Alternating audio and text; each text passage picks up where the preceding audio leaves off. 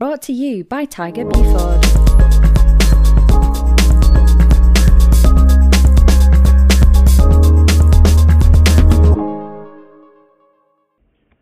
Welcome back to Inside Orthopedics. This is Tiger, your orthopedic industry insider and retained recruiter for early stage orthopedic companies. This is episode number 45, titled Navigating Change Inside Orthopedic Sales, a deep dive with Stu Brandon. You'll enjoy this one. Stu talks about the changes happening in orthopedics. Stu will walk young sales reps through how to best start out their career. Then for those experienced sales reps in big organizations who are frustrated, Stu offers a way out, a way to achieve control and agency in their careers. Enjoy this discussion with Stu. Remember to subscribe, and happy ortho. All right, I'm live with Stu Brandon. Welcome to the podcast. Thank you, Tiger. I'm happy to and excited to be talking to you today. Great.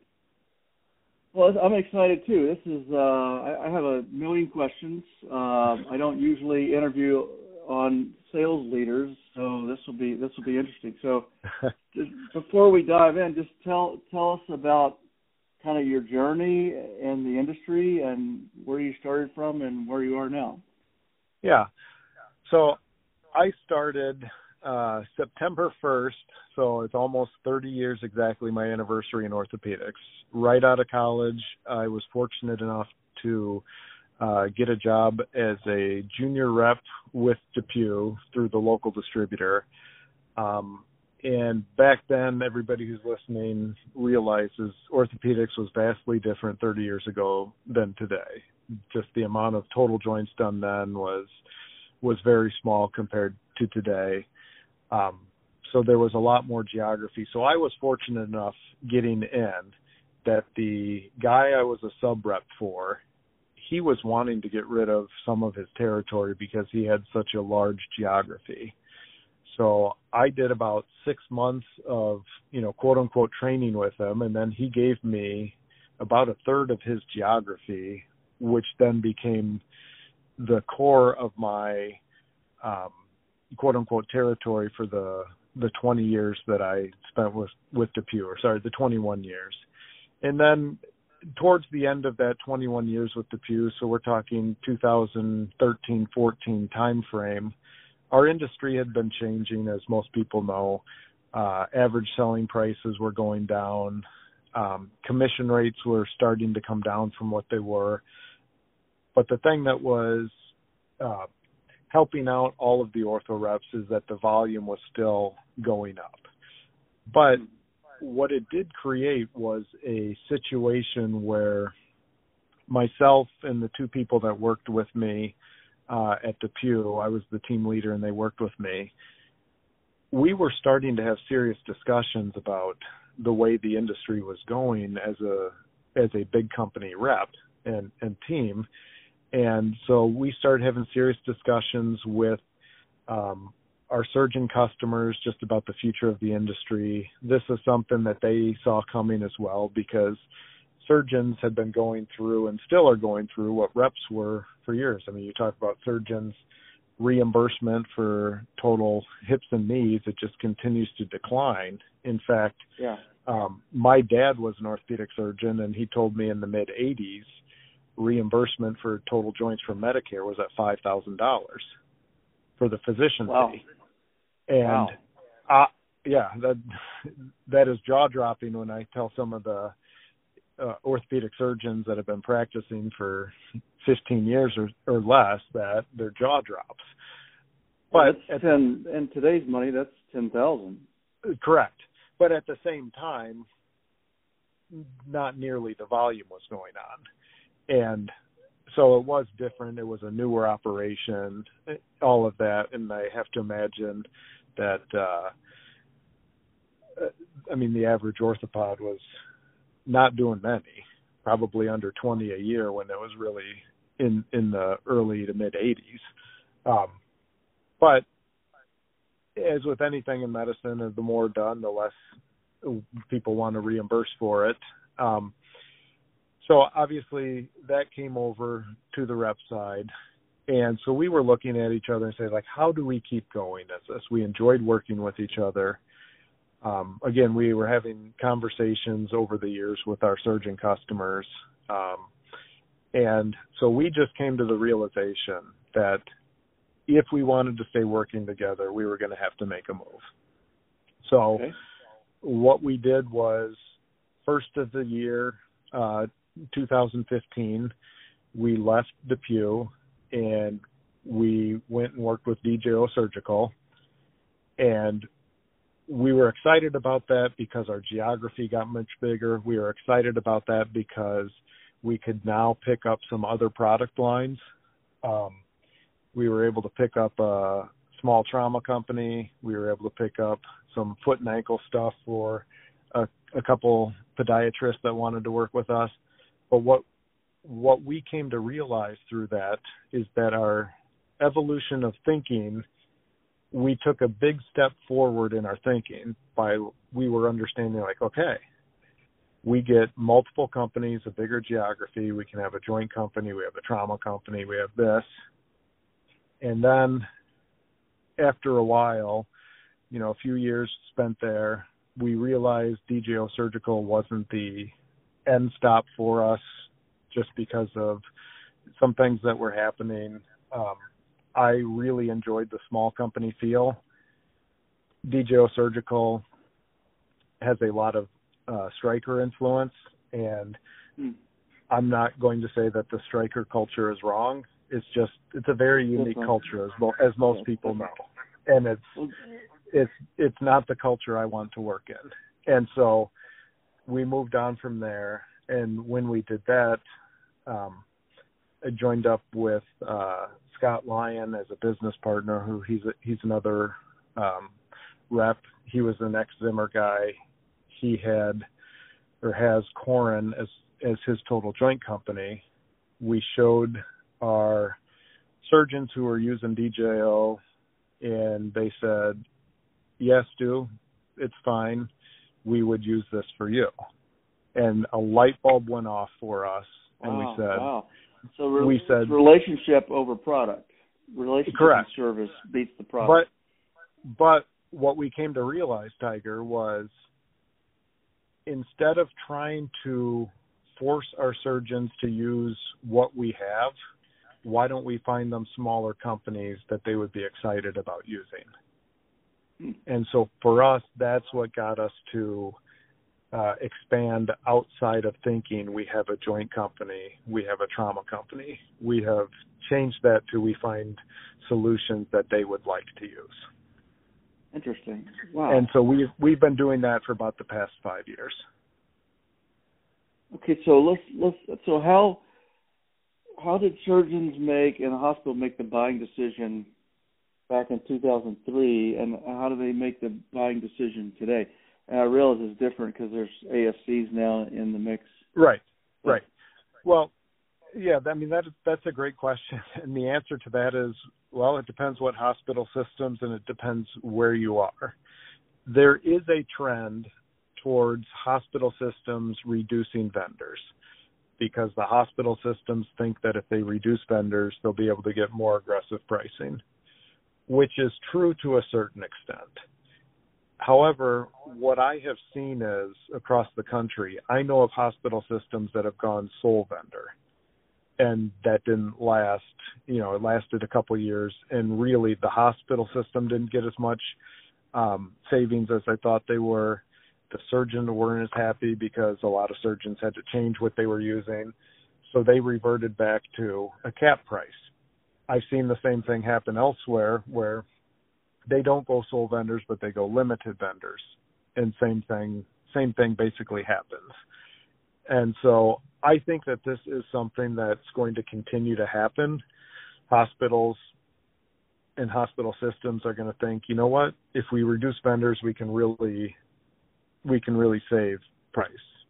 But what everyone has to learn for themselves, I mean, this makes sense that we learn best through our experiences and mistakes we make, right, Tiger?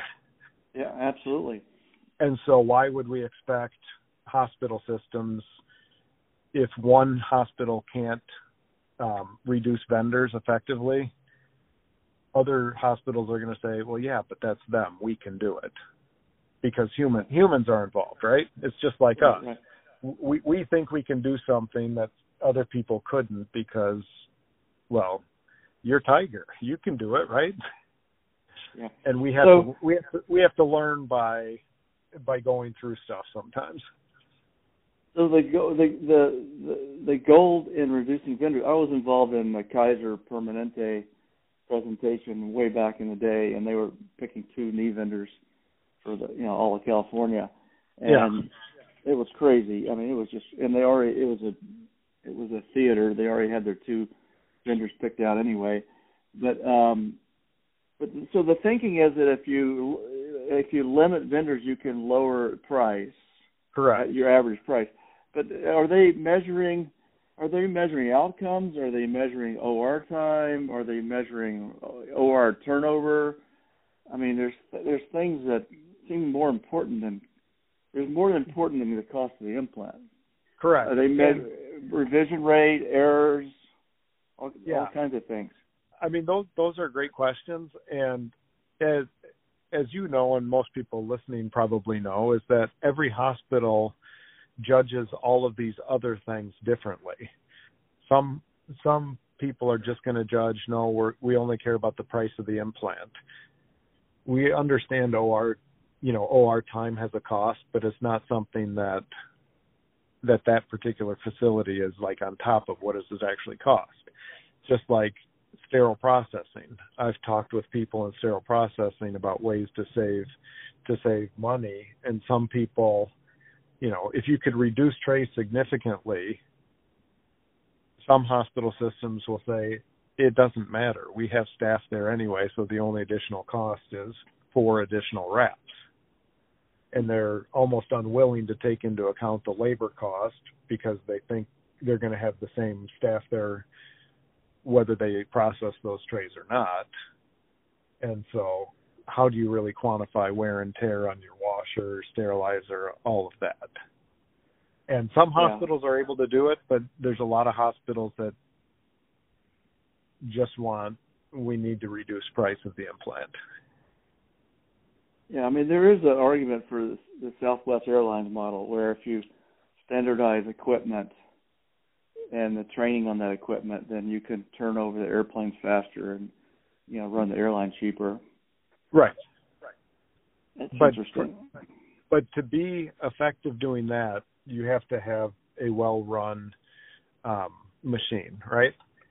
And I talk with people all the time, and it's something that is fascinating to me. As I go across the country, it's very interesting. I've never found a hospital that the OR runs super efficiently,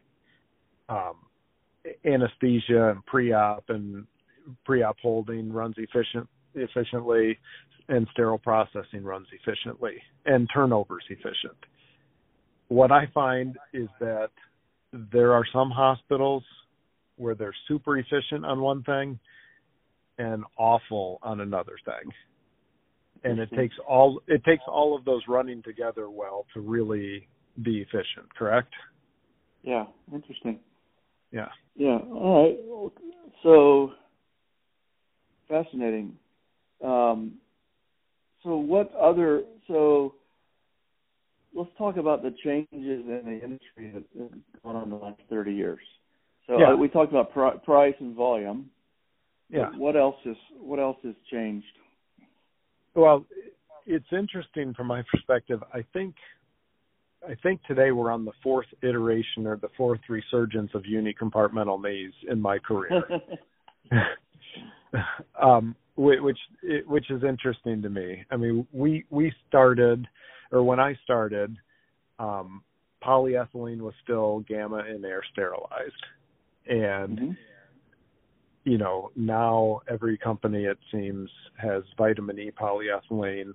I do feel that industry-wide, by and large, polyethylene wear is not something it was before. In fact, I cannot remember the last time I was in a revision hip or knee that there was massive polyethylene wear. Yeah. But when I got in, everybody was gamma sterilizing their polyethylene.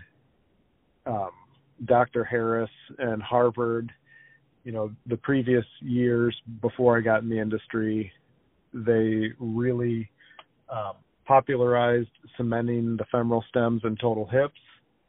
And then right about when I started is when, and I was fortunate to work with DePuy and the AML hip, and it seemed like people were moving away from that. If you're going to move away from that, just have a fully porous coated femoral component.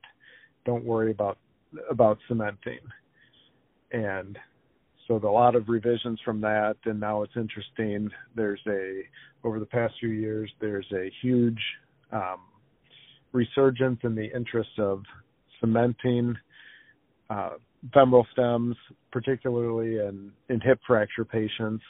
So just kind of like this change, but going back to old things that are tweaked, even going through metal on metal, is there were significant advantages in the lab of having metal on metal articulation for the hip if components were placed where it needed to be for each patient. And through some of the stuff, everybody's listening to this probably has heard of Russell Bodner. Dr. Bodner was actually a customer of mine when I was back with DePuy and a friend, and just the research and education and his passion for that.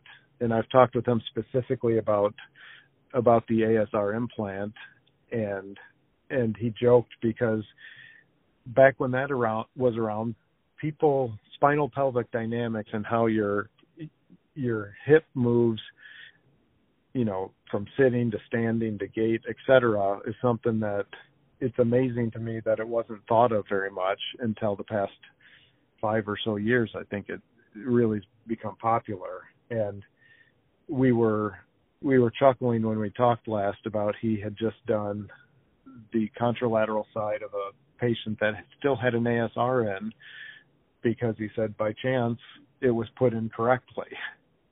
The version and inclination that was right for that patient. Yeah. But metal has less tolerance for. I mean, you can put an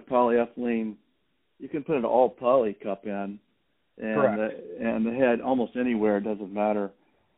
But metal's really the error bar for alignment's really small. And then things can go bad when you get edge wear. Yeah.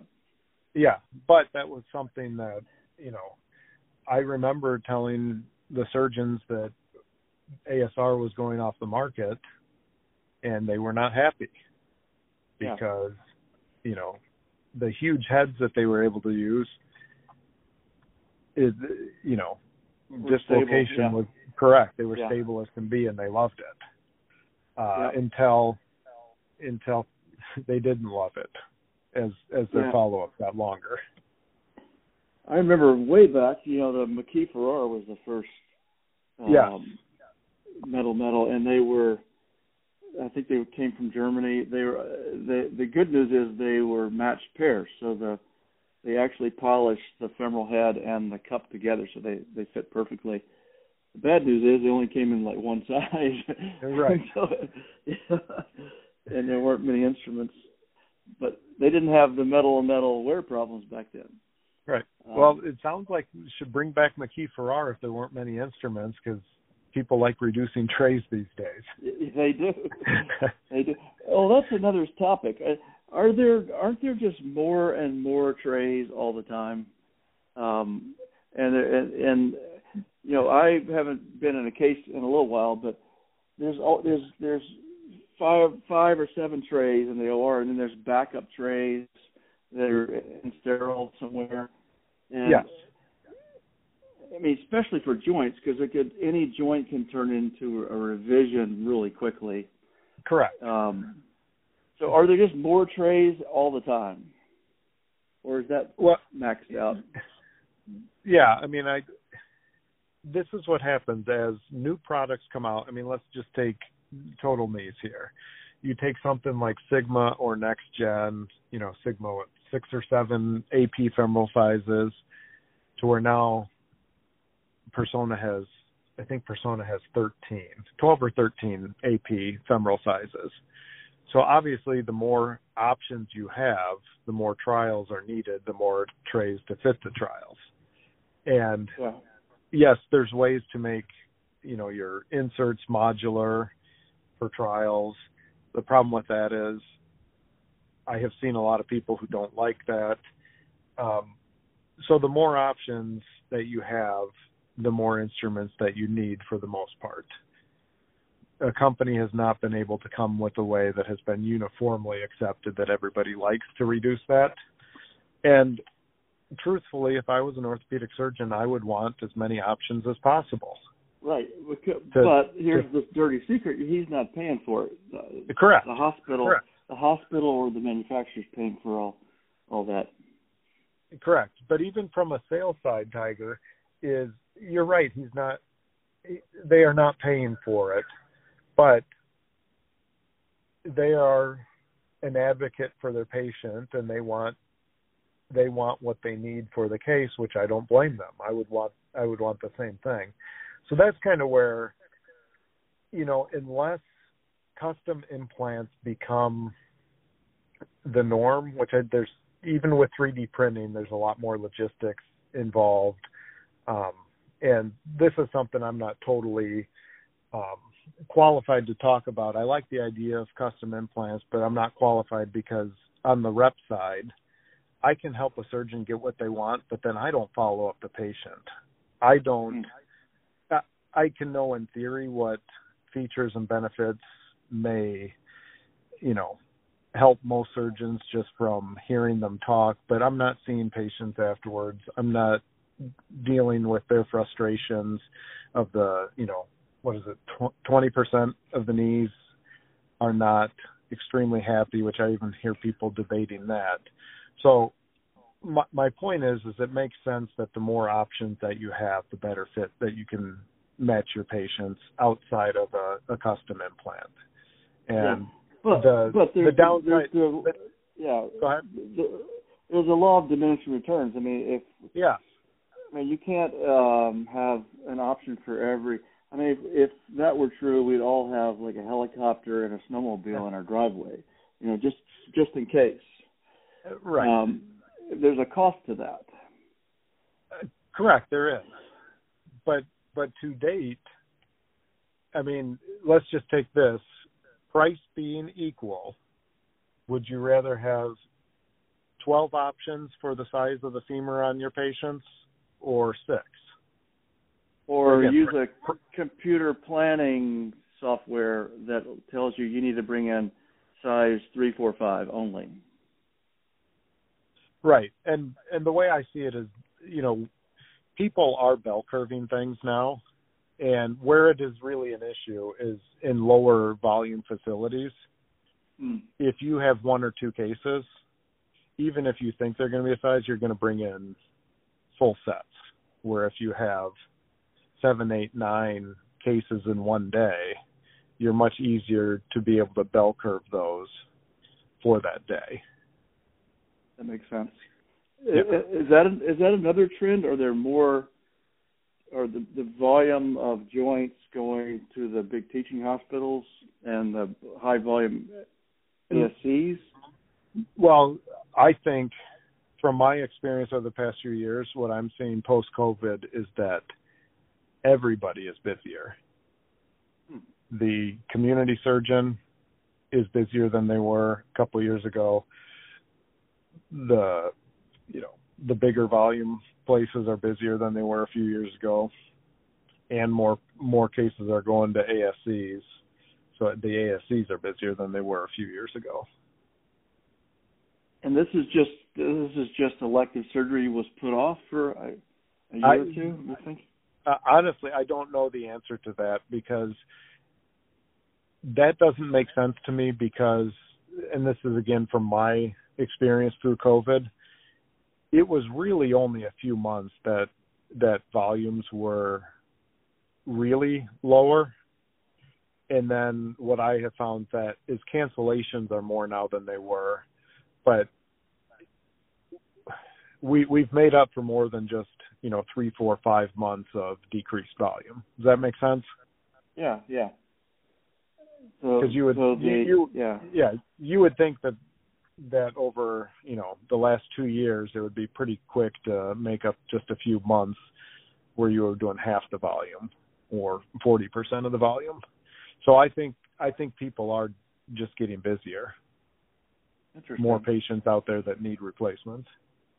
Maybe it's obesity or I don't know. There's got to be a reason for that. Right. Maybe the marketing. Maybe the surgical practices are marketing themselves better. Right. Well, that is one change that I have seen as a rep. Is when I started, I saw a lot more patients that were smaller than they are today. Today, it's an anomaly when you see a small patient. Yeah, that's that's an American Correct. thing. It's happening to the whole world now, but we started it all. Yeah, America's on the forefront again. This time, obesity. Exactly. Yeah. So what else has changed? Let me give you a little backdrop. So in the 90s, I did with a camcorder. I did a video called "A Day in the Life of a Rep," and we followed an instrument for 24 hours. He picked it up at the hospital, after it was cleaned, and then went to the warehouse, and then sat in the warehouse, and then the next morning it got scanned, and then it went on somebody's Bronco, and it went to the hospital and went down to central cleaning, and then we watched it being used in surgery, and then went back, this full cycle. But right. What my takeaway on that was the sales rep was basically a materials handler. It was his biggest job, just shuffling stuff back and forth.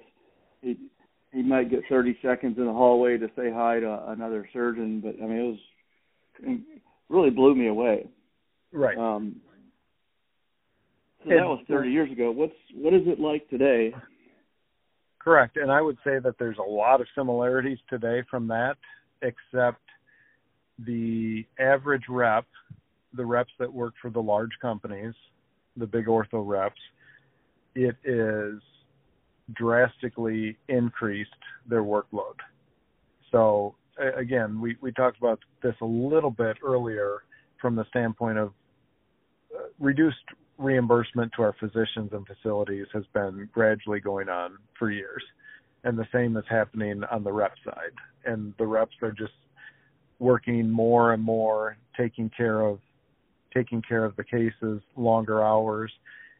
And truthfully, there's a lot of frustrated orthopedic reps out there that are just in the daily grind of moving trays from hospital to hospital, covering cases.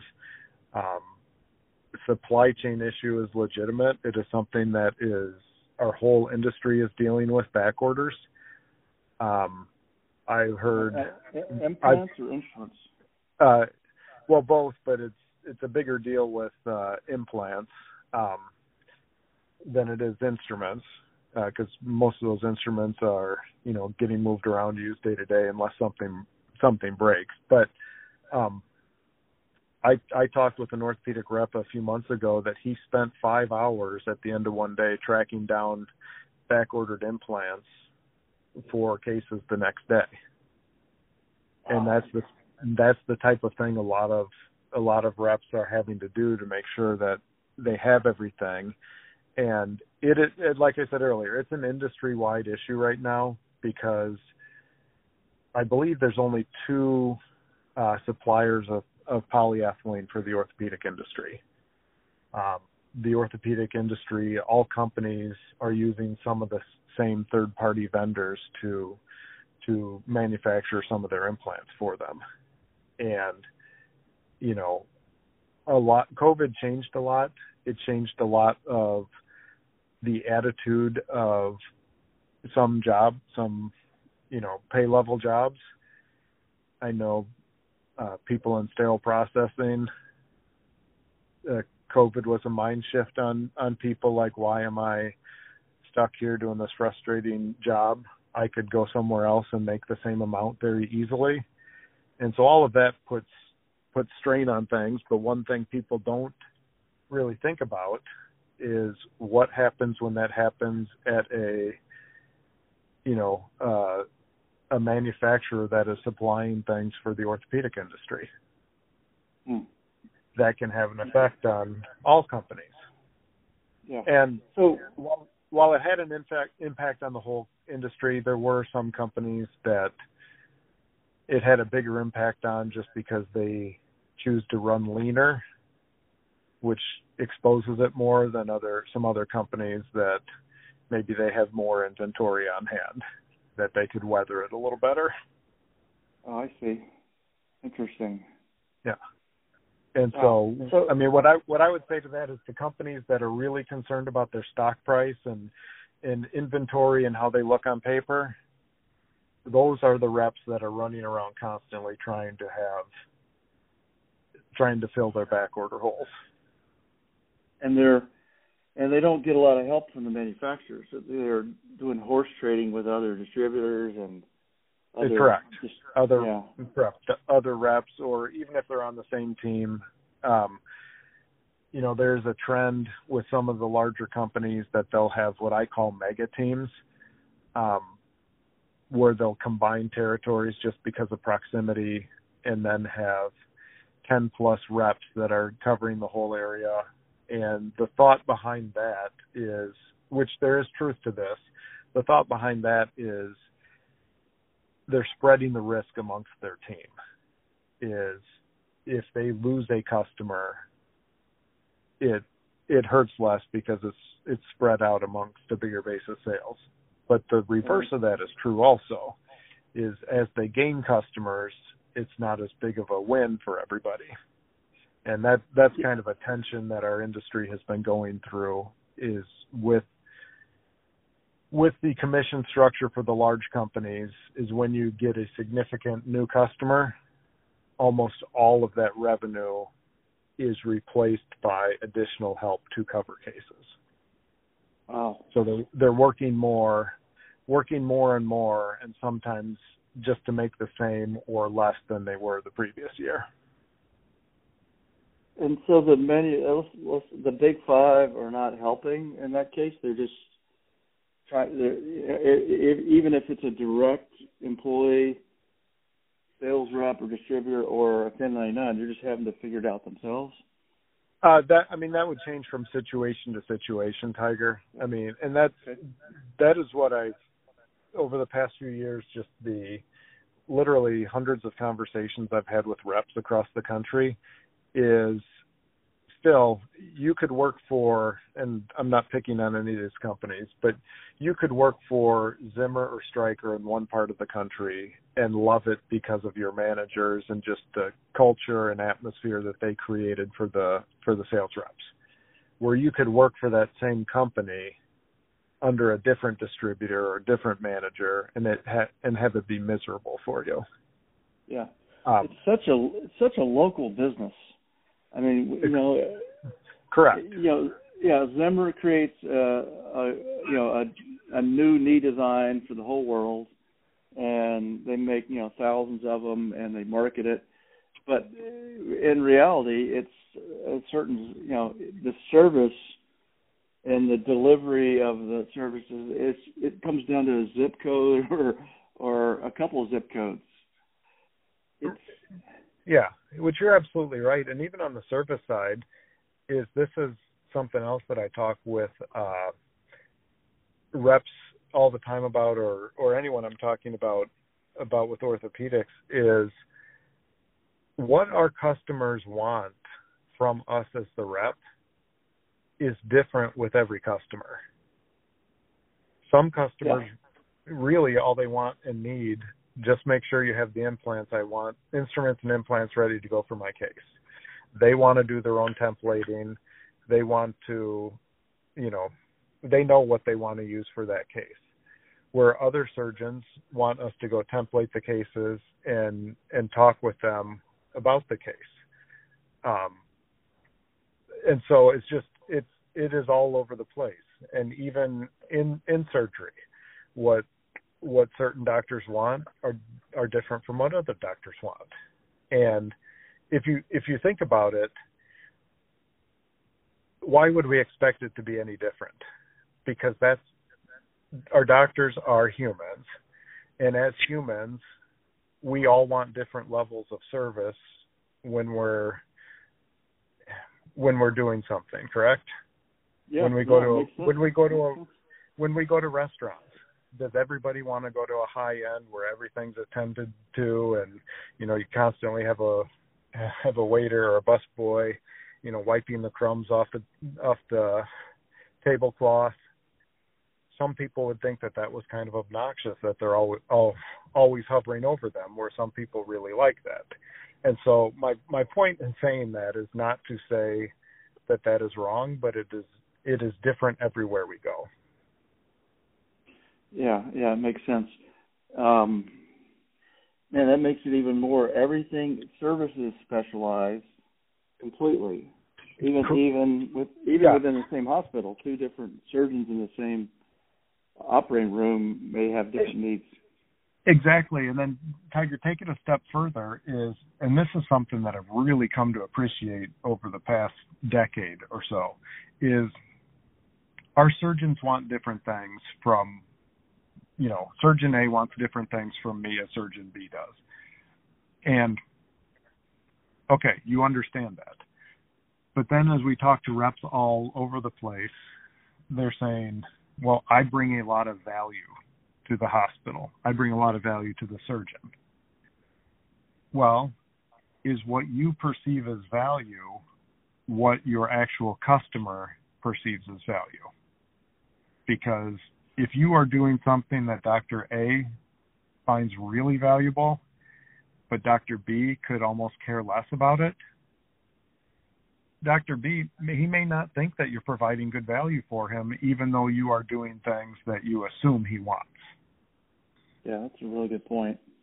Wow, it's always got to be, the value has to be measured by each surgeon. That's crazy. Correct. And even from that same, we assume as an industry, we would default to assuming that, okay, every doctor is going to care about this. Well, every doctor may not care about it. It may be something that they're not having issues with, and which is something that is. Yeah, it's something that has fascinated me about our industry is, as I see, thousands of joint replacements over the year, what's fascinating is that you can have two extremely talented surgeons with great results. Patients love them.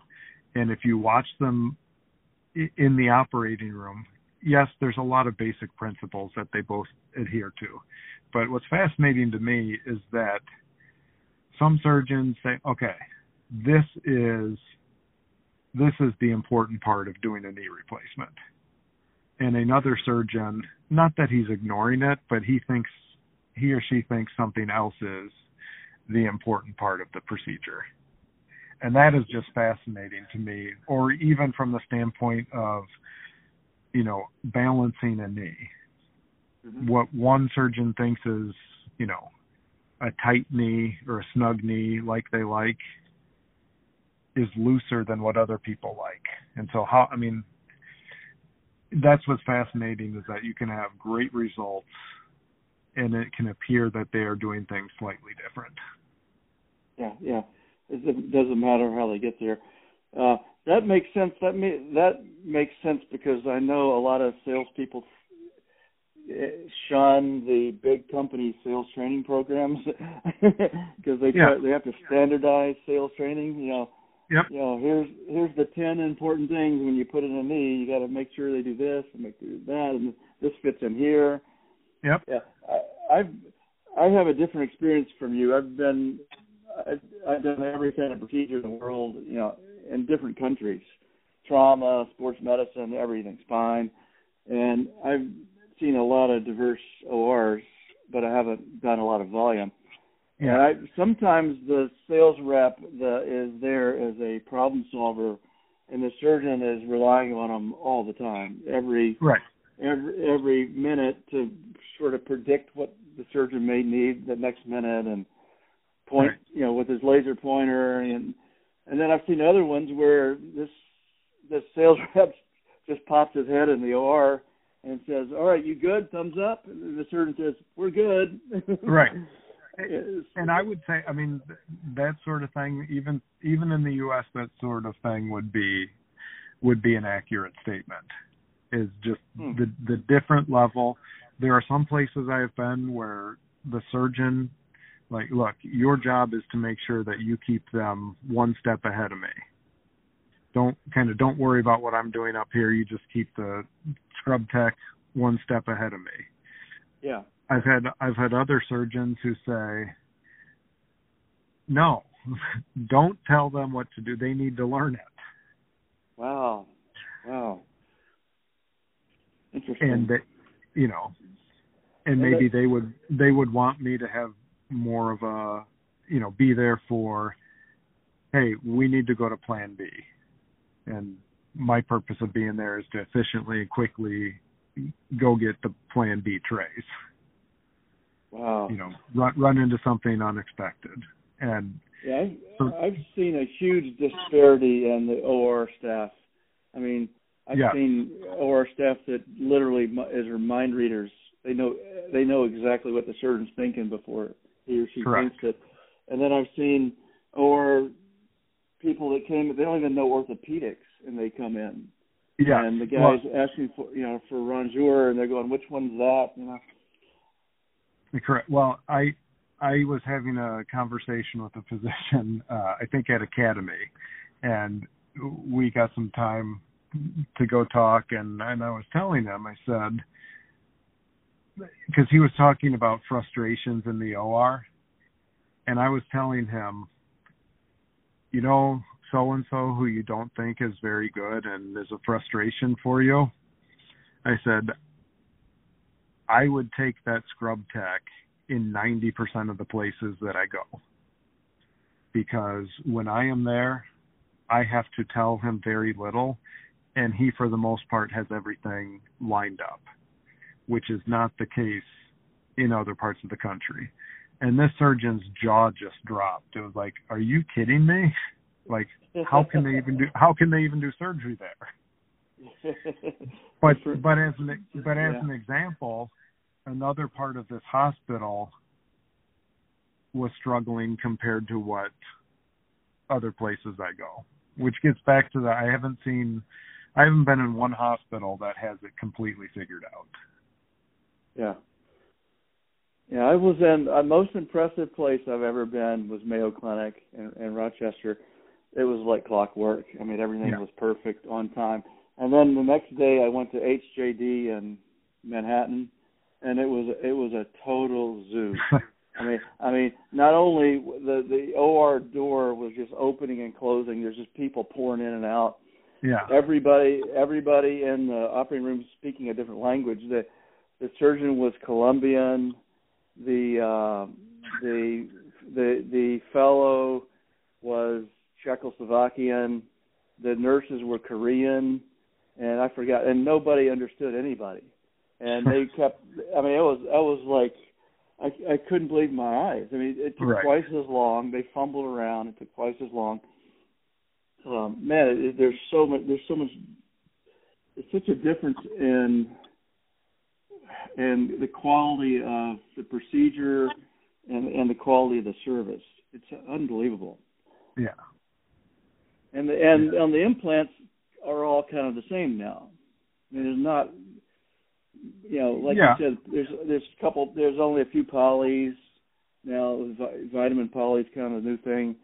Yeah, everything's cobalt chrome on the femur, and titanium, and I mean, everything's off patent now. They all look alike. Right. I mean, I would agree with that for the most part, and I think Here's the way I phrase it to people is the implants do look very similar. Are they the same? No. I mean, but it's the tools. If you talk to mechanics or woodworkers, they have a certain set of tools that they prefer.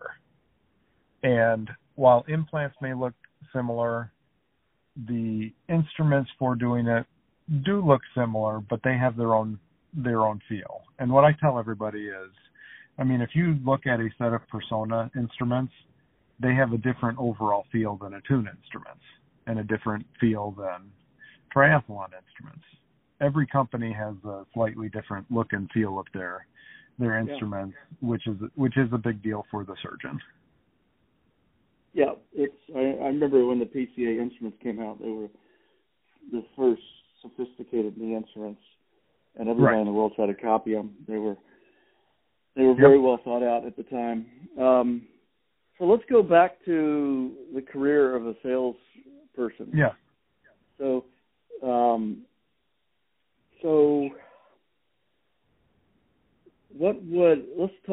help me with this, Stu. If you were a 25-year-old salesperson starting out, what would you do? And let's talk about it if you were 35 and you'd been with a couple companies or carried a few lines, and then go to 45 and so on. Wait, could you rephrase that again? So let's just, if you had to coach a young salesperson today, you're 25 years old and you're starting out, and today, and then let's talk about what if it's a 35-year-old or 45-year-old. Yeah. Who's been in the industry or both new? Been in the industry, kind of bounced around. I've talked to people at all phases of, and the young, excited people, they can't wait to get started, and then I talk to the people that are 60 years old and they've gotten battle scars, wounds and everything. Right.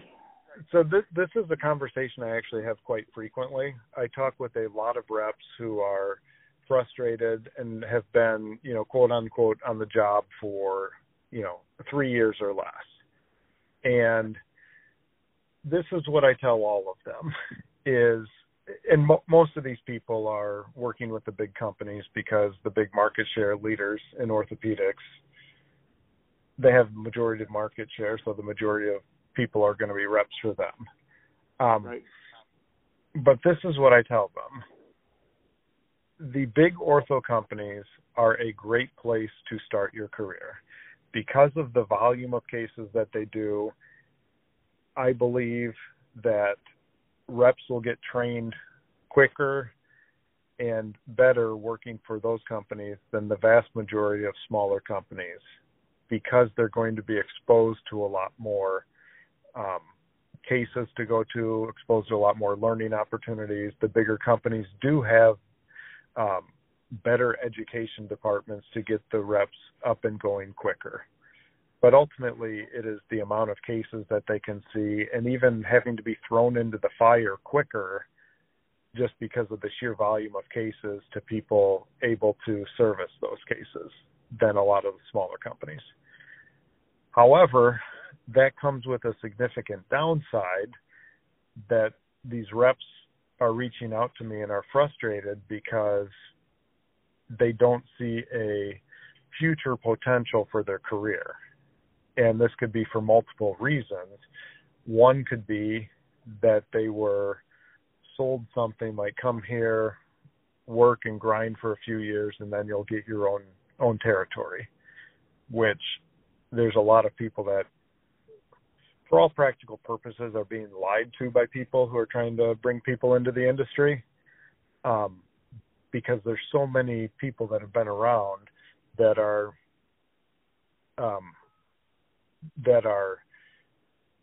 in these geographies as team leaders that are not going to give up that position. So there's great place to start with the big companies, but once you start establishing relationships, it's not the career trajectory that you want. So someone that's been in the industry for a while maybe has the relationships with surgeons and hospitals to be able to look at something different. The biggest thing that they have to worry about is, how do I make a transition from what I'm doing now to perhaps work for a smaller company or smaller companies carrying their products because they have a non-compete to deal with, or other contractual obligations. I know there's a lot of talk about non-competes going away. I think that these companies are big enough, smart enough, that if it's not a non-compete, they'll try and tie people up with a non-solicitation of their surgeon customers or whatnot. So it really is kind of a dual-edged sword. The best place to get your training is to work for the big companies, but after that, you're seriously limited. Yeah. So how many years? 5 or 10 years at a big company, and just get a lot of times at bat? And yeah, it's different. It's different for everybody, because one thing I tell people also is, there are a lot of extremely talented salespeople out there that have had a tremendous amount of success one place, but if they got plopped into a different geography, they may struggle because of just the existing marketplace. So to say a certain amount of years, that's hard to say, because it's not the tenure. It's the quality. Relationship. They can't bring the relationship with them. They'd have to start all over again. Correct. And that's a big reason why people are not willing to make a move. And I do understand it. But there are still people out there that have the ability to do it. And there's a tremendous upside for the future. Because I believe strongly in this, is that the future of orthopedic sales and the way I believe our surgeons are going to want to acquire implants are through, the vast majority of time, this isn't everybody, because some doctors like dealing with multiple reps, but I'm seeing a gradual trend towards one trusted rep who is able to pick up a lot of different companies or implants for their surgeon. Their surgeon may see something at Academy or AUKUS and be intrigued by it and say, hey, go talk to them. Okay, yeah. So we're at 25, start with a big company, get a lot of surgeries under your belt, learn the anatomy and the procedures inside out, and then 35, we're just picking round numbers here. Yeah. Yeah, go to a smaller company where you can maybe move into where you can have a territory, and I guess you get a piece of the sale from the sub reps, so you have a higher earning potential. Correct. Right. And then maybe at 45, that's the time to start looking into being more of a broker, and we can talk all about brokers, later on. Yeah, and you, as you said, those are round numbers, but it's more about building relationships with the customers. And again, back to every customer wants something different. So building a relationship with them that is not just products. It is, and we stumbled into some of this, don't get me wrong, but we have come to realize, like, what we were successful about doing with some of our customers is they were buying implants from Stu and his team. They weren't buying implants from DePue. And I understand that. Yeah, totally understand that. Right. But that's not everybody. A lot of people are positioning their company's products as what it is, persona is the knee. Persona is the knee because of A, B, C, and D. And their positioning persona as kind of the hero. It's the product, it's the product, it's the product. Where, as you said, there's a lot of truth to it. The knee systems are very similar. Hip systems are very similar. It's building the relationship and trust with the surgeon and not just being the service person, but being the all-around, I have a problem or I need something, I call Stu, and he will bring me what I need. Yeah, so what I've seen historically is the really strong reps can change products with the surgeon easily.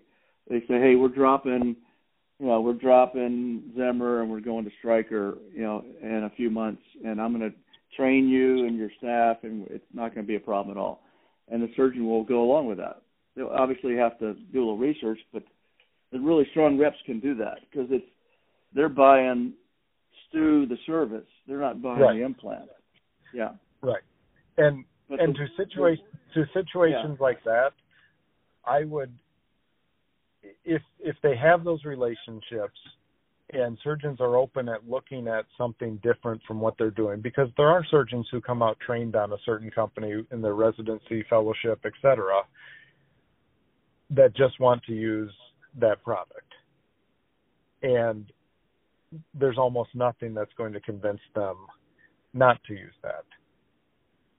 And there are some that are all about, look, I love this rep, whatever he wants to do, if it's a good product and I can use it, I will use it.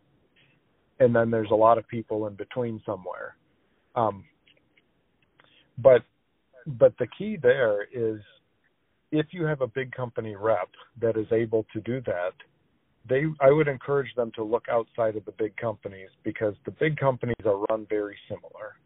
And if they are frustrated with where they are, they're probably going to end up frustrated if they go to another big company, because they may be in the exact same place they are right now within a couple of years. And that's why loss of agency, that's like territory cut, commissions cut, more higher volume, more for the same money. Is that those are the problems? Or correct. Or I mean, we all think the grass is greener on the other side, right? Yeah. Well, there's a lot of the same problems, and what happens is, and over the years before I left DePuy, I had talked with all the other companies, serious conversations. I almost left and went to work with Zimmer at one point. I almost left and went to work for Stryker at one point. But I was able to look at it through that and talking with some of my surgeon customers and some other people that I had, speaking into my life, that as we talked it through, is it possibly was only a temporary increase of income, and then I'd be in the exact same situation. And I wasn't wanting to do anything just for a temporary. I wanted to wait until this was a clear, better path for me and a clear, better path for some of our customers, the ones that would want to look at something else. Interesting. So let's talk about the device broker or agent. What put it? I don't know the right words, but So the way we explain it is, some people call it independent distributor. I call it a device broker only because my analogy and some others is compare your Allstate insurance agent versus your independent insurance broker that you may have in your community. If you call your Allstate agent for a price quote on car insurance, you're only going to get Allstate quotes. If you call your independent insurance broker, he's going to give you 4, 5, 6 different quotes from different companies. Now, he's probably not going to give you Allstate or State Farm, but he has the ability to bring more options to you. And that's probably better service for a lower price for you. Correct. Probably. Yeah. Correct. And that's the same philosophy that we're trying to do, understanding that one company, Zimmer, Stryker, DePuy included, their knee system is not the best option for every orthopedic surgeon out there. And if that's the case, why not have multiple options? Instead of trying to convince Dr. Smith that this knee is the best knee, you have to use this. And if he would like you and want to do business with you, but he doesn't like the product for some reason, you're stuck in the middle of trying to convince him to use it. Come on, use this. It is the best, blah, blah, blah. Where if you have someone who wants to work with you, I can take them a product, total knee, show them it, and have the conversation like, look, I'm starting with this company because based on your background, I think the philosophies behind it are the most similar. If there's something that you like here, great. If there's something like it's okay, I can bring you other options as well. And that makes sense. Makes sense. That's the thought behind it. You're selling the service and a broader selection of implants and instruments. Correct. So how do you get to that point? I mean, if you're working for one of the big companies and you have a non-compete, non-solicitation agreement, how do you do that? Right. Well, I learned the hard way. It is very difficult to do. Okay. I would do it much different if I had to do it today. We chose to fight our non-compete because talking with my lawyer, he said, Stu, we believe your previous employer violated your contract. Now, what he also said is they're going to say that you violated your contract, and so they probably will go after you. So we believe strongly enough that something had to change that we were willing to take that risk. And ultimately, we walked right in and we competed. We did get sued and ultimately came to an agreement between the two parties.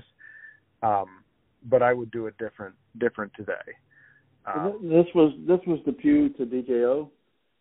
Correct. Okay. Correct.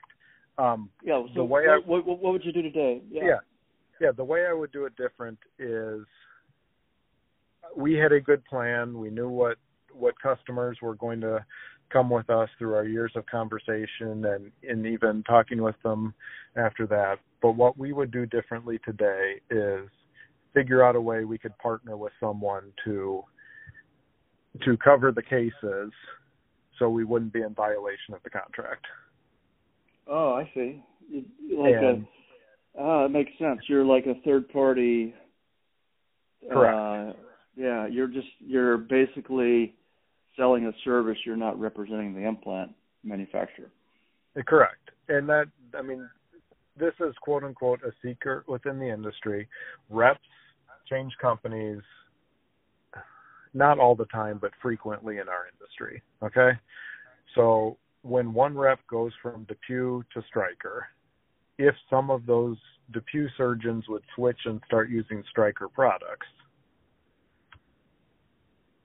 that they're not getting paid on that service, correct? But Stryker has an increase in business, which helps them pay for the new rep, correct? Oh, I see. Interesting. And so the violation of the non-compete is if you are compensated on your old customer's business, which nobody is doing. Yeah, interesting. And so that is what we would do differently, is we would figure out a way that was not in violation of our non-compete, that people would be able to take care of our friends until we were able to service them again. Yeah, I like that. Is really interesting. And that takes non-competes are a year or two usually? It depends from geography. I know people with 18 months. I know year is by far the most common that I have seen. Yeah.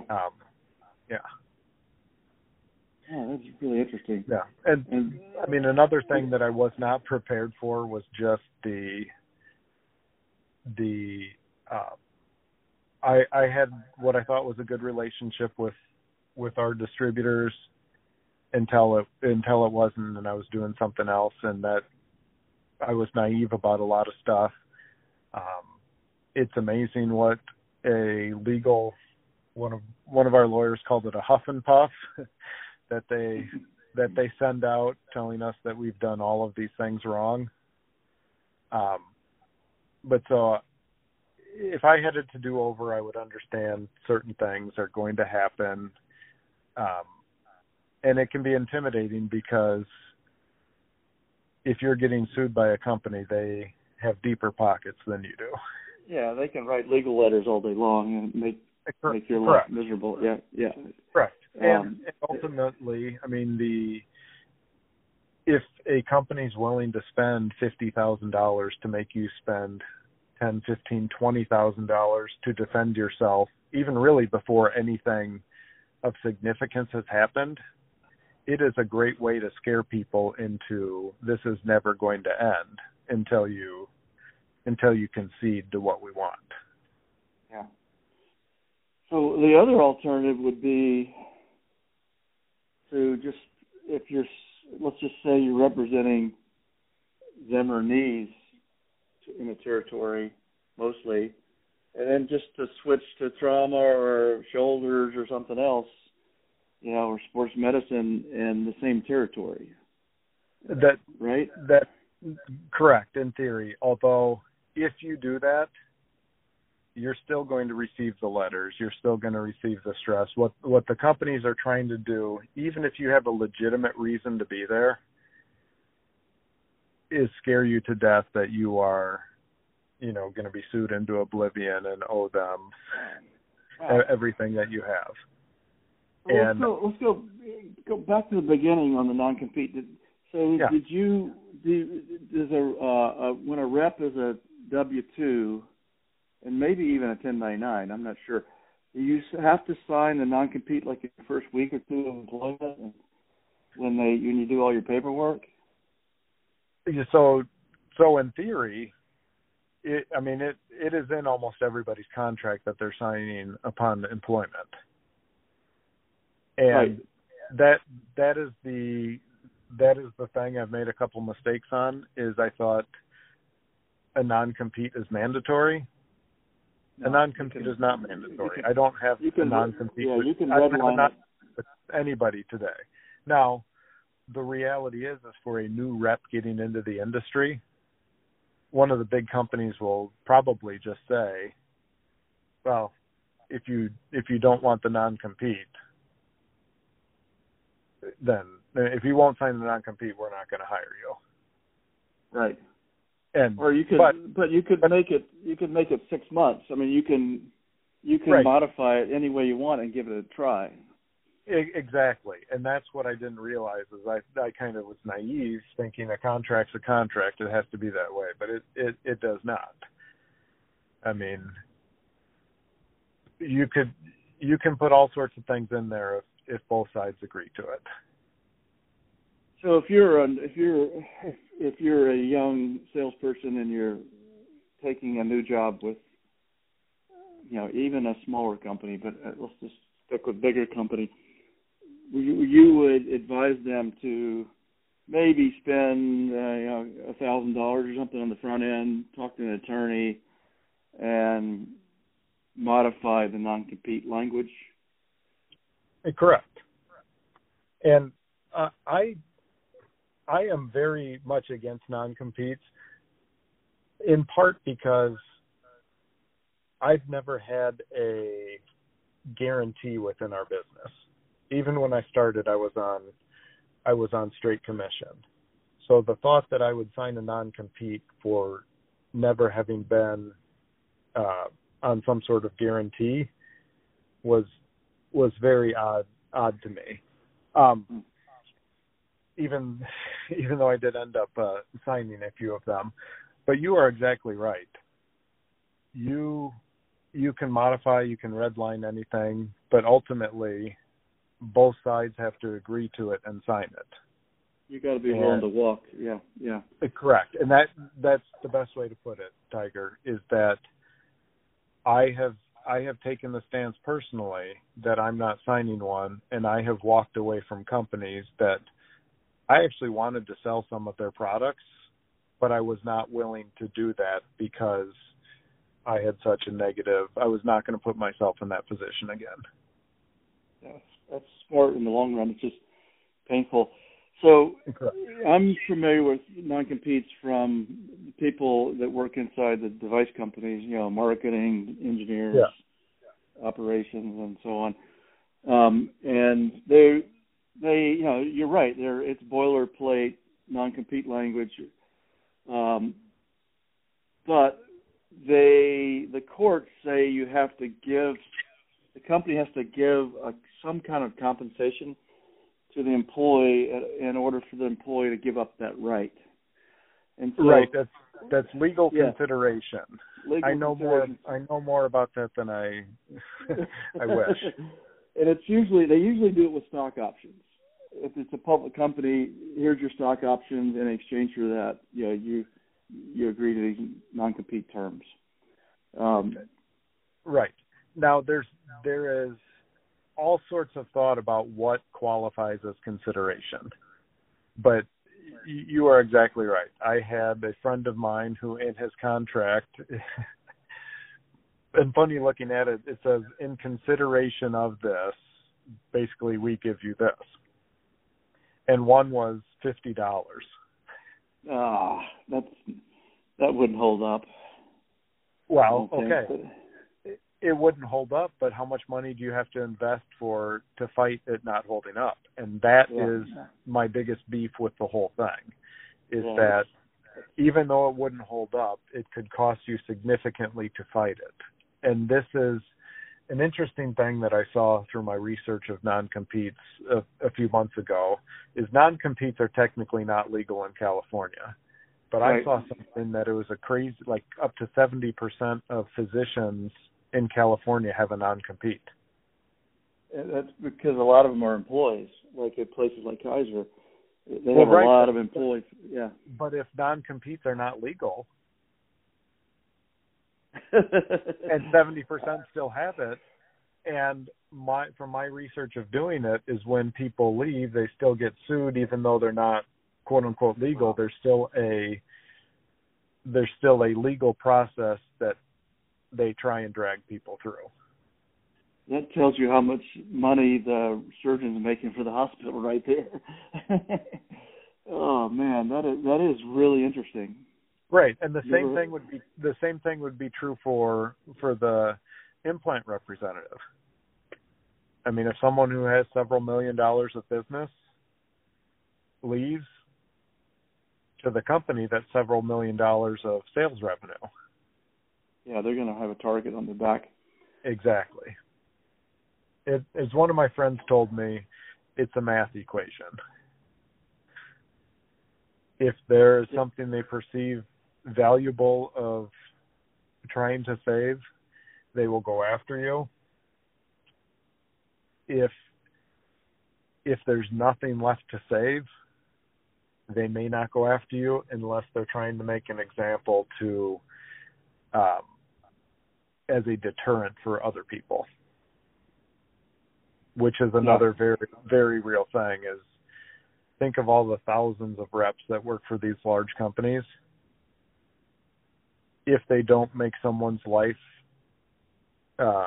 give them a lot of headaches in their exit from the company where they think that they're competing, what is that telling everybody else? Yeah, that's a really good insight. I've always said that it doesn't matter how you treat somebody when they leave. But everybody else is watching how you treat them. The experience is for the survivors, not the person that leaves. So they try to make an example out of people, strong people that leave a company, really get correct. Really get taken advantage of. Yeah. Correct. And I believe in teamwork. I believe in being part of an organization that is, really working together, benefiting everybody, functioning, love working with each other, et cetera. And where I have an issue is when someone genuinely has an opportunity to pursue something better for himself and his family, and people are trying to stand in the way of doing that. I have a significant issue with that side of the non-compete and that side of the vengeance and going after them to make an example out of it so that you scare everybody else from pursuing something better for them. Because in my opinion, part of employment is, like me personally, our distributorship. I only want to work with people I like. And if I genuinely hire someone that I like and enjoy, if he or she genuinely had an opportunity to pursue something different that was better for them and their family, how could I stand in their way? Well, you're talking that now you're into, a strong leader will help the person make the transition in their career. A weak Correct. leader is scared that they're going to look bad as a boss. Yeah. Absolutely. But what kind of leader is it, or something that we want to train you up, we want to make you the best, we want to invest all of this into you. Oh, but you know what? We don't want you to progress past what we think is best for you. Yeah. And on the leadership side, Tiger, I mean, now that I have no non-competes, and I'm hoping some of the companies I represent are not listening, just kidding, but I am more loyal now to them because I have the option to leave if I wanted to. Yeah. Because I don't have that holding over my head, and it can be a genuine relationship. And yeah, it's a true win-win for both parties. And if it's not, you can do something else. Whereas with the other situation with non-compete, you could be a win-lose situation, but the rep can't leave. Correct. And that is something that's frustrated me. And I know people might be listening, and trust me, there is another side to it. I do think if the company, and Stryker used to do this, I don't know if they still do it, but I'm okay with a non-compete being upheld if that person is still getting the salary they made the last year or the income they made the last year. That to me makes sense, that you can't compete in this geography, but you're still going to get paid what you did last year. Because then the question is, what if you make 80% of your last year's earnings? I mean, really comes down to numbers. Correct, correct, and that's why there's all of these all the litigation over non-competes, right? Yeah. Because, but that, in my opinion, is the way to do it. And also on non-competes is another thing that I don't have a non-compete. I'm not going to sign one. But one thing that I would be open to is, okay, how about a non-compete that goes away with time served? And time served meaning, hey, if I work for you for 3 months and I leave, okay, maybe my non-compete is in full. But if I work for you for a year, it gets knocked down, and that could be a negotiated way to get rid of a non-compete. Yeah, that would be a good way to redline on day one of employment. Right. To burn off have an option to burn off your non-compete. Yeah. Because I do understand the company side. Like, look, what if we hire this person, pay them $80,000, $100,000, whatever the amount is? They work for us for 2 years. They didn't bring in sales, and then now they leave. Yeah, they've invested in the asset, and then the asset Correct. leaves. Yeah, I understand that. But when does that flip, and they've become more of a asset than what they've been paid. Yeah. Maybe for some people it never has, but for some people that was 15, 20 years ago. Yeah, interesting. I see this in recruiting. A lot of times people will relocate from one part of the country to another, and they'll get a large relocation bonus when they start, and they have to pay it back. If they leave within the first year, they have to pay it back, or it's prorated.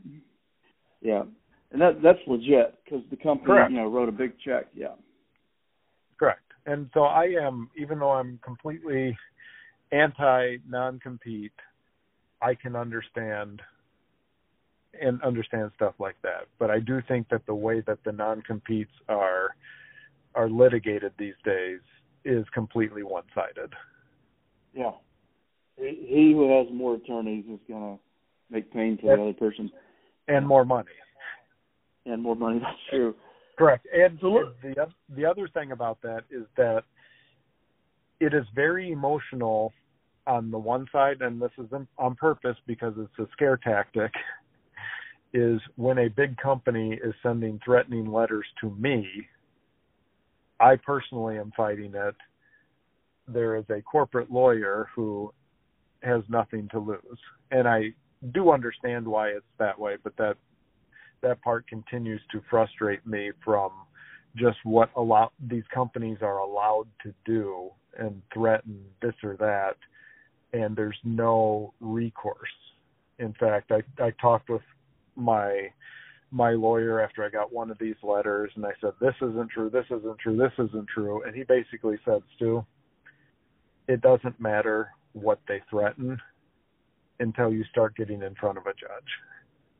Yeah. And then it becomes matter of fact, like this that you threatened, it's not happening. And it's just like there's no recourse for them threatening and accusing me or anybody of something. Yeah, and they're hoping the first letters are going to be exactly change your behavior, and they don't want to go to trial either, even though they can. But correct. So all right, let's go back to agents, brokers again. Yeah. So what are the advantages of a broker distributorship, and then what are the disadvantages? So you're talking about on the rep distributor side, correct? Rep distributor, okay. yeah.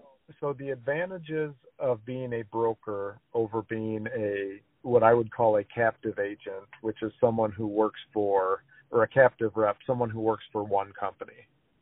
The biggest advantage is diversified risk. And from the standpoint of we have multiple revenue streams every single month. Some of this was very intentional, but the proportions or the percentages that we have happened a little by happenstance. About 8 months ago, I really started looking at percentage of income that our distributorship got from our vendor partners. And it just so happens that we don't have more than a third of our revenue tied up in one single manufacturer. And what that allows us to do is, if that manufacturer called us tomorrow and said, we're terminating your contract in 60 days or whatever my contract with them would say, it would sting, don't get me wrong. But we would only have a maximum of a third of our business tied up, or a third of our revenue tied up with that. And common sense would say, if we maintain 67% of our income, we would be able to make much wiser decisions long-term for what's next for us than if all of our eggs were in that one basket with one company and they decided they didn't want me to work with them anymore. That makes so much sense. So on that side, the diversification.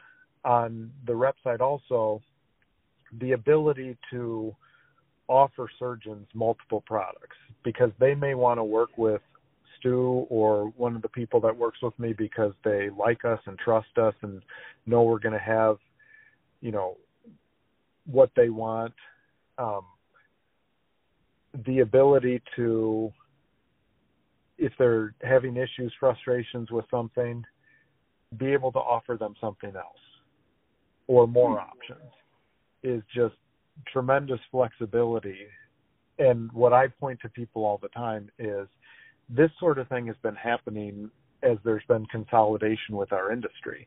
I've heard all sorts of stories from Zimmer reps or Biomet reps, or even farther back when, J&J and DePuy merged, and even Stryker, Osteonics, Helmedica, which became Stryker Orthopedics, is stories of once that happens, the surgeons are all of a sudden trying to start, or they're starting to try some of the other products that, quote unquote, the other company had. So Zimmer reps I've talked to said as soon as Biomet was acquired, they had their surgeons trying Biomet products because they had always been curious about it, but never really wanted to do it and bring another rep into the equation. Interesting. And vice versa was happening as well. And so this is the ability to always do that. And I think I alluded to something previously is that, I know of surgeons that have their trusted broker as their rep, and when they see something at Academy or AUKUS that they think that they would want to try or at least look at, what they can say is like, look, I've already got my rep in place. I trust him, this or that. Send us the inventory. First cases, sure, you can bring out someone from corporate to help. But as far as the day-to-day person, I've got them in place. And so that allows them to look at different things that may fit their wants and needs, but in a way where they're not having to, learn a new set of instruments, implants, and at the same time learn a new rep. Because each of us are different, correct? Yeah. And so if you bring a new person into the equation, you're bringing a new, a new set of a new communication style. Yeah. So the second benefit is the surgeon has access to more solutions. Our ability to bring more things to the surgeon outside of what one company has. Yeah. Okay. And there's people that we work with that on the total joint side only use one of the companies that we represent. There's surgeons on the total joint side that use several total joint companies that we represent. But the bottom line for that is they are using what they want to use and have directed us even to find other things for them. Interesting. Yeah. So there's advantages both sides. The big disadvantage is lack of name recognition as well as brand. Interesting. Correct. But that, and it is taking longer sometimes to get stuff on contract. Some hospital systems won't let it. Maybe they've reduced to 3 vendors. What I always tell people is, well, if it goes down to 3 vendors, at least one of DePuy, Smith Nephew, Stryker, or Zimmer is getting left out as well. So if you're one of the big companies, reducing vendors could significantly impact your career as well. Yeah. But as far as there's some misconceptions out there too, mainly around the quality of some of the smaller companies' products, which I have not found to be true. In fact, a common thing I'd like to tell people is if you walk in sterile processing, there's still a lot of people out there using Sigma from DePuy or next gen from Zimmer Biomet, previous not the newest knee system that they have. And the reality is, in surgeons' hands, those can still work very good. But what I like to tell people is, if you walk through sterile processing and some of those old Zimmer trays for next gen or old DePuy trays with Sigma, if those had a smaller company's name on it, a lot of people would think, like, this is malpractice that a surgeon would use these. Wow. Interesting. But because they have Zimmer or J&J written on them, well, it's completely legitimate. And Circle Z. Okay, so correct. brand. So you can't brand the distributor name. Right. So, there's a misconception there, but what I also like to say is, let's take DePuy and Carai, okay? DePuy acquired Carai, or bought the French company, and turned Carai into the number one hip stem in the world. And yes, Carai is a very good stem, don't get me wrong, but the brand of DePuy and putting in a DePuy box made the perception that Carai was a much, much better implant than if it would have still come in the other box. Yeah. And that there is a very powerful thing there. I admit that, but it is a misconception.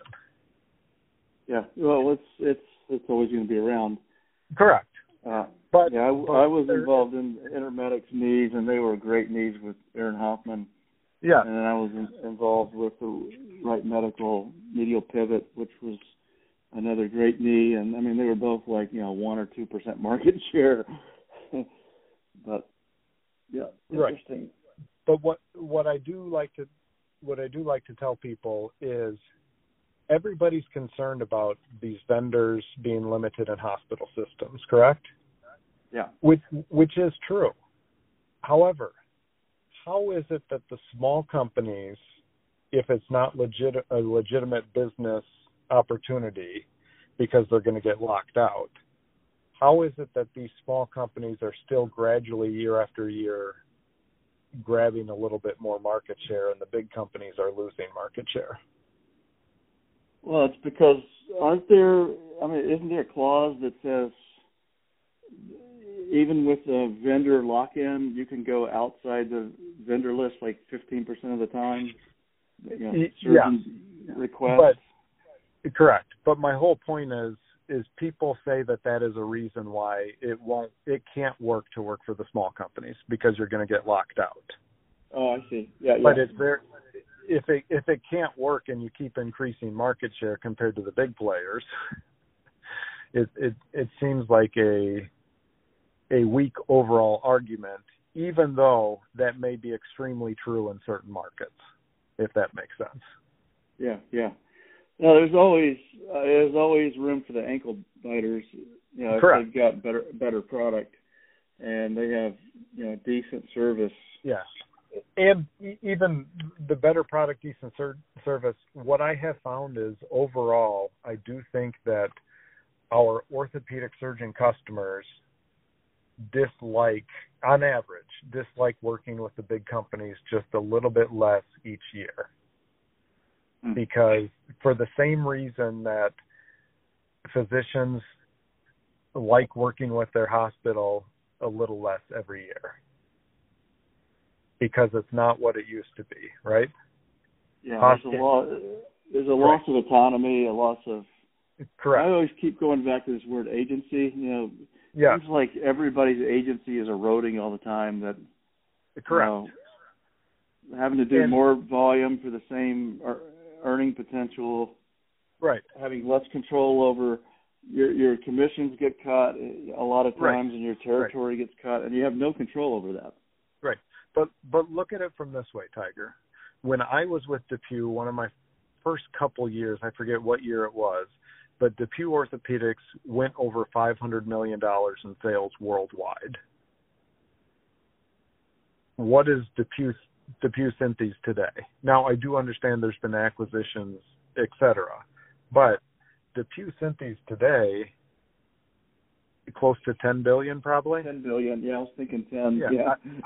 I don't know the exact number, but that is 20 times what it was early on, and the surgeons are feeling more and more like a commodity to the companies because a busy orthopedic surgeon who may be $1 million worth of business or a couple $1 million worth of business to a certain company, if that customer looks and says, okay, I'm $2 million of their $10 billion of revenue, they're not going to do anything for me, which they're not going to. And by doing stuff for them, I mean listening to their concerns,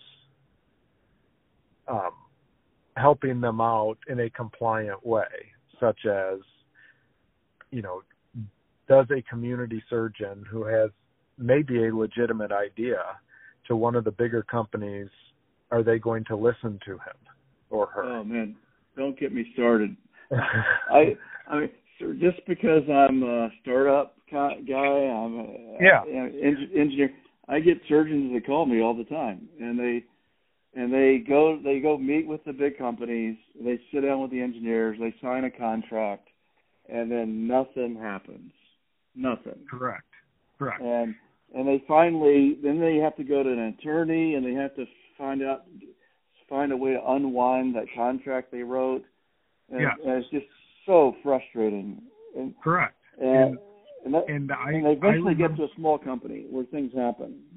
Correct. And I remember this, and I mean, as a caveat to this is I have seen enough surgery where there are very high volume people that I have seen at teaching institutions that I would send someone to a community surgeon. And not to disparage that, but my point is that I think that if you're doing a certain volume of total knees or total hips, and it's different for everybody, I think someone could be very proficient at an operation if they did it once a week, where someone else, it may not be once a week. It may need to be much more because there's different skill levels amongst different people, correct?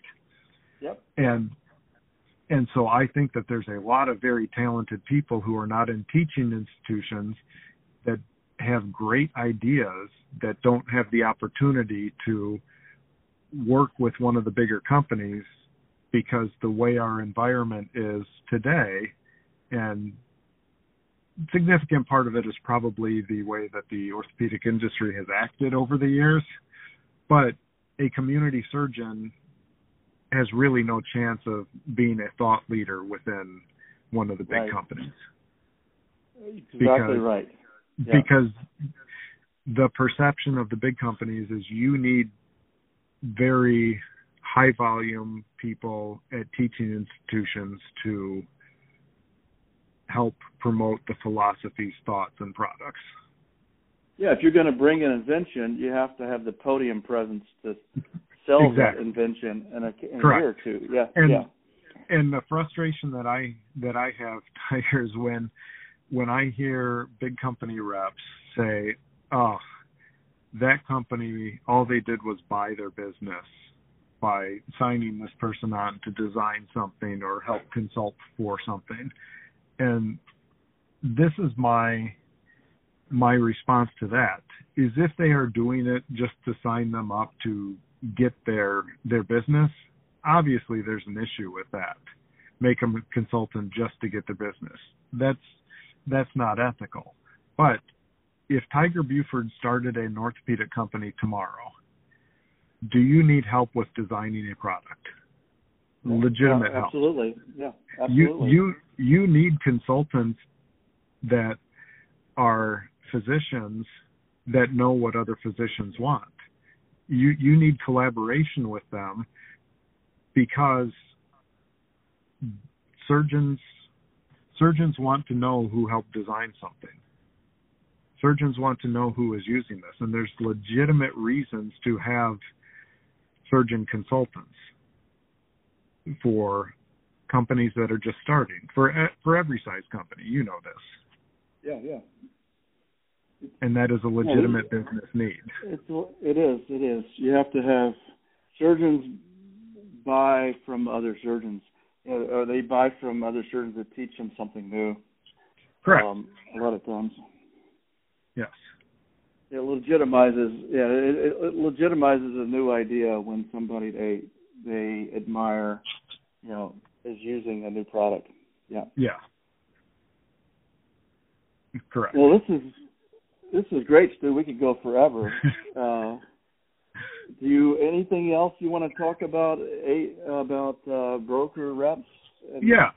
I mean, just to close it out, anybody who's listening to this, is what I have found over the past few years is within orthopedics, you can truly create the business that you would like. And that is something that most big company reps don't understand. And this does not mean it's going to be simple, but if you know what you want, there is a path to get there.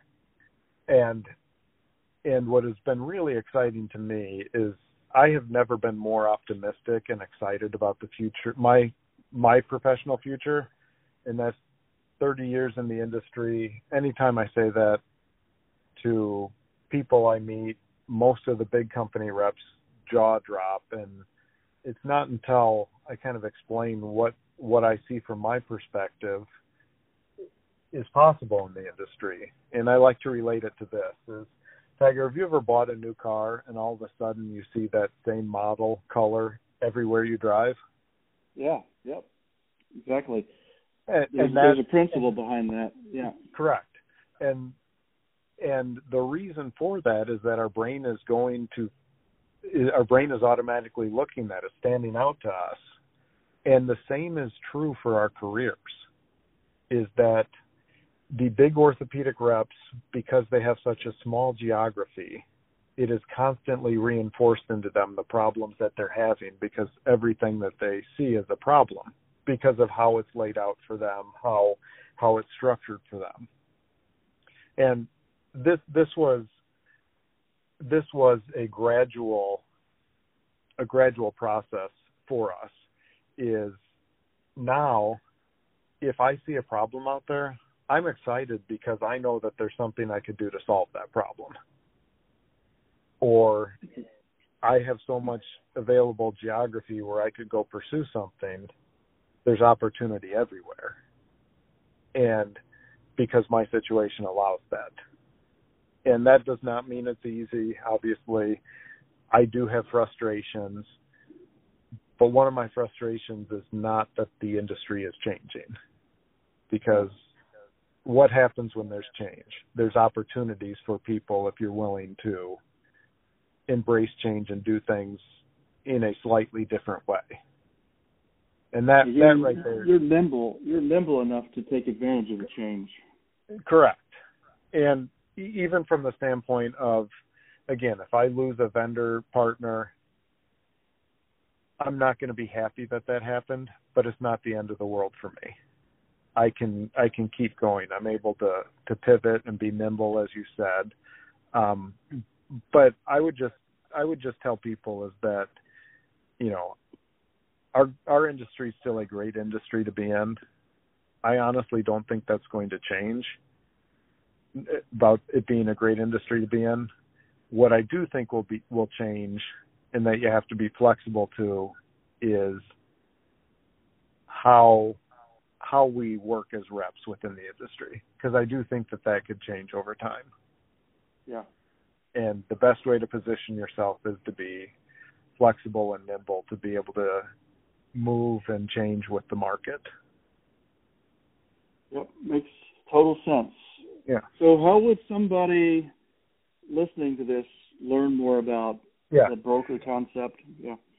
So I would say that the best way is just reach out to me on LinkedIn, DM me. That would be the best and easiest way to get a hold of me. We do have a website that's www.ascdx.com and repfreedom.com. But the best way would be just reach out on LinkedIn.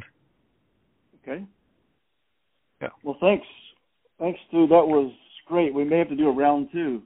Yeah. Well, I enjoyed it thoroughly, Tiger, and I have really enjoyed over the past, it's probably a couple months since we first talked.